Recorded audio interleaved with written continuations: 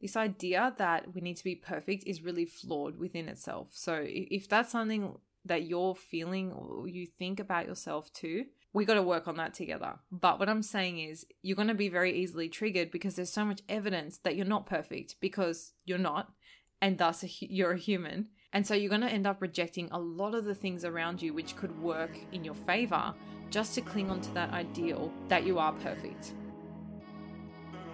Dear Balancer, I know you're a determined person on the lookout for ways to live a more fulfilling and balanced life, but you're busy. And if we're being honest, that busyness often comes at the expense of your priorities. The Balance Theory podcast is made to teach busy bees just like you how to find and own your own definition of balance so that you can become unapologetic in how you choose to spend your time. I'm your host Erica, and together let's find your unique balance. Hey Balancers, and welcome back to another BTS episode. I hope you're all having a lovely week from wherever you're listening, whether you're commuting to work, on a walk, cleaning the house, sitting down and chilling out, or anything in between. I want to thank you so much for choosing to spend your time with us. And I'm so grateful you're here to share in our message and grow and learn more about yourself too. Today's topic is one I personally have struggled with quite a lot in my life, and that is the idea of dealing with negative feedback. As somebody who I would largely say I'm a perfectionist, it's a work in progress, but I would largely say that I'm a perfectionist. Receiving negative feedback, whether that be in a professional or personal capacity, is something I find quite jarring. It's something that really shifts my mood. It can really, really put me in a negative place. And sometimes I feel like I'm retaliating or getting very emotional rather than looking at the feedback critically. And it can come as constructive criticism or abrupt commentary as well. But either way, I feel, well, for me anyway, it impacts us. And I don't know about you, but in that moment when I receive negative feedback, I usually plunge into emotions like embarrassment or shyness, disappointedness, guilt, or any other yucky type of emotion. But what I want to empower you with is some insights into this reaction and how we can look at the feedback objectively, remove the emotion, and in the process understand something deeper about ourselves. This conversation is not to bypass the fact that I think it's still very important to let yourself feel all of those emotions. But what it's aimed to do is to save us collectively from that prolonged emotional spiral that it can kick you down.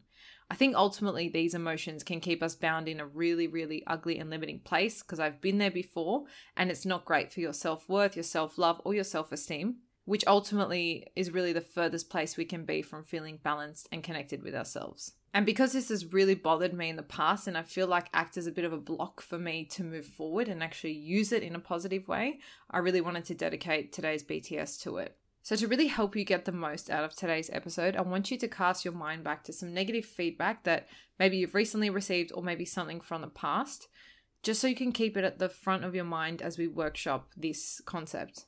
Feel free to pause this if you need time to sort of bring something front of mind, but make sure you've got something to tune in with. So when someone gives us negative feedback, often it can feel really threatening, especially if you're not expecting it. So naturally, you're going to feel judged and misunderstood. As a result, you might try and protect yourself by retaliating or even maybe ignoring or rejecting that feedback entirely. I read something the other day which really struck a chord with me, and it said, "We can only feel hurt by negative feedback if there is a seed of truth in it." This was a bit hard for me to stomach, to be honest, but the more I thought about it, the truer it became. Many of us adopt the belief that we are, or at least should be, perfect. And that really does extend to our output. So our work, our hobbies, our friendships, our relationships, anything like that. We expect that they are also should be perfect. And I'm going to use a professional example because I feel like that's one a lot of us can relate to. So when you submit something in your professional workplace, like a project or, just a bit of work, no doubt you're going to give it your all. And so any input or any feedback to the contrary is going to feel like an attack on the effort that you've put in. And it's going to feel quite jarring.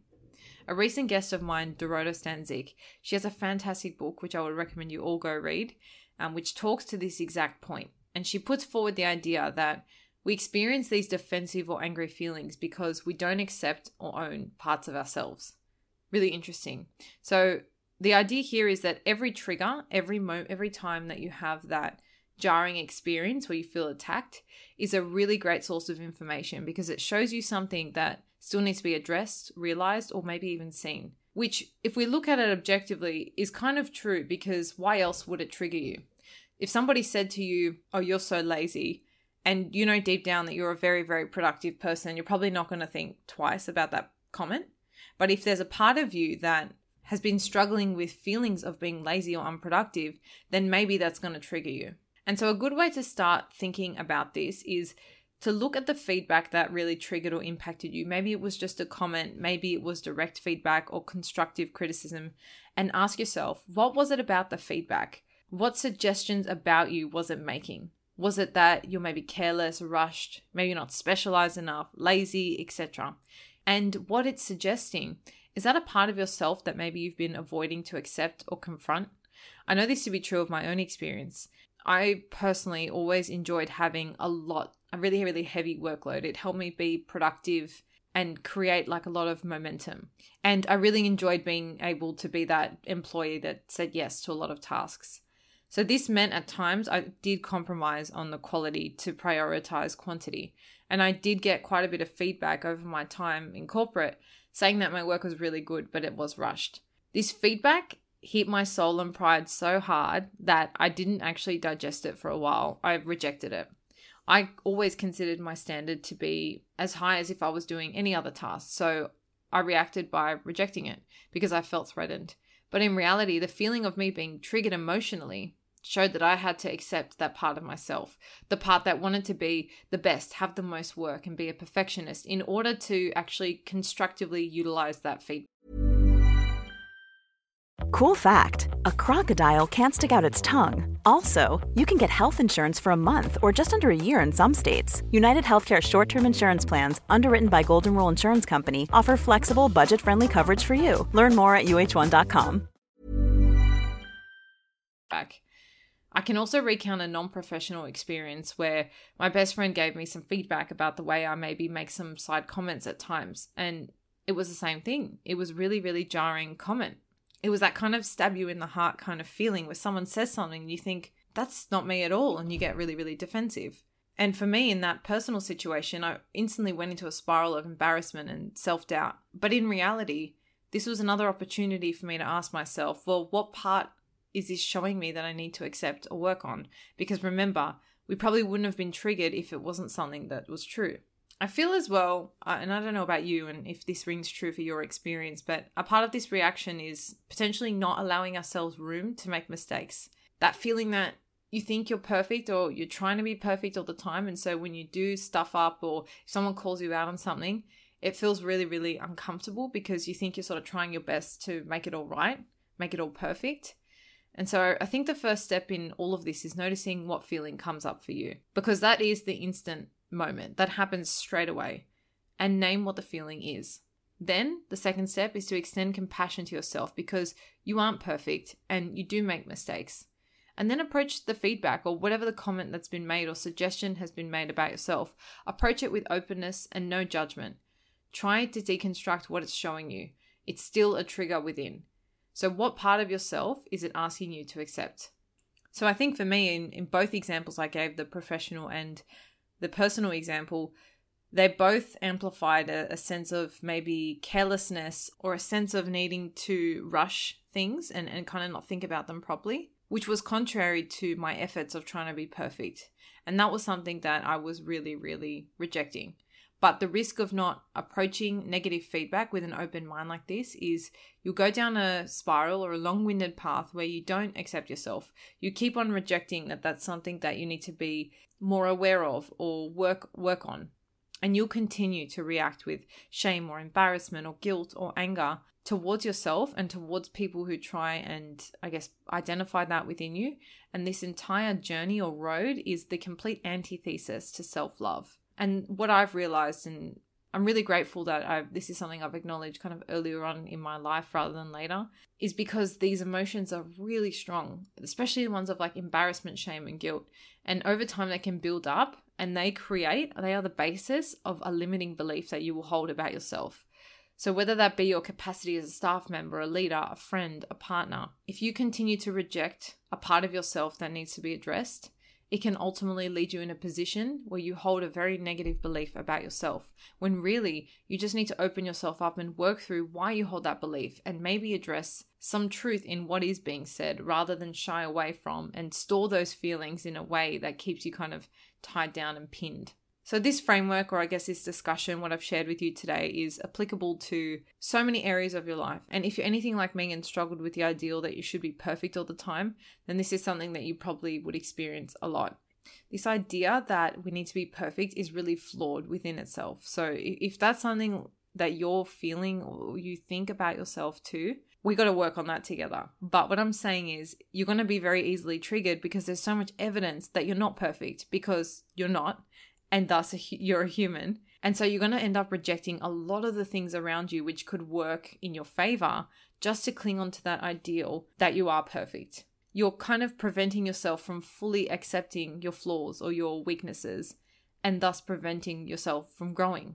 So next time you get some negative feedback in any situation, take these 3 steps. Number 1, notice the initial feeling and name it. Is it guilt? Is it embarrassment? Is it anger? Let yourself feel whatever the feeling is, but make sure that you name it. Number 2, we're going to extend compassion to ourselves because we are human, we do make mistakes, and we're not perfect. And when you extend that compassion to yourself, instead of falling into a pit where you're using that embarrassment to reject an idea that's been projected onto you, you're actually using that emotion or that embarrassment, the guilt, whatever it is, to tap into your self-love. And the 3rd step is to ask yourself, what part of you is this trigger asking you to accept or work on? So see how this helps you in a way be more open and confident, exploring feedback that can actually help you grow and learn tremendously about yourself, as opposed to protect or kind of sit behind your fortress, your wall of an ideal that you have that you're kind of trying to protect at all costs. And in the process, really missing an opportunity to grow as a person. And so next time you get some negative feedback, I hope you remember these 3 steps, or you can bookmark this episode and come back to it if you've had, a bad day at work and you're struggling with these emotions as well. But I really think it's game changing when we can look at a difficult situation like this, which often can so easily send us into a spiral of self-hate and really judging your self-worth, and rather use it in a way to arm ourselves to move forward, learn something about ourselves, and work through triggers in a way that helps us accept ourselves on a fuller level. I hope you've all taken something away from today's episode, because I think there's so much power in being able to use a negative or seemingly negative situation and turn it into a moment for self-understanding. And if you have a friend or family member who also struggles with this, or you feel like would really benefit out of listening to this episode, please send it on to them. Knowledge is great when we hear it, but it's even better when we share it. Lastly, if you haven't had a chance to leave us a review or rating on Apple Podcasts or Spotify, it would mean the world to me. I really love reading all your feedback and thoughts. It helps me connect with you all and really hear what you're loving most. And don't forget to subscribe on either platform so you get reminded when our new episodes drop. I'll see you all on Monday for another guest episode, and enjoy the rest of your week. Marketers and advertisers, brands big and small.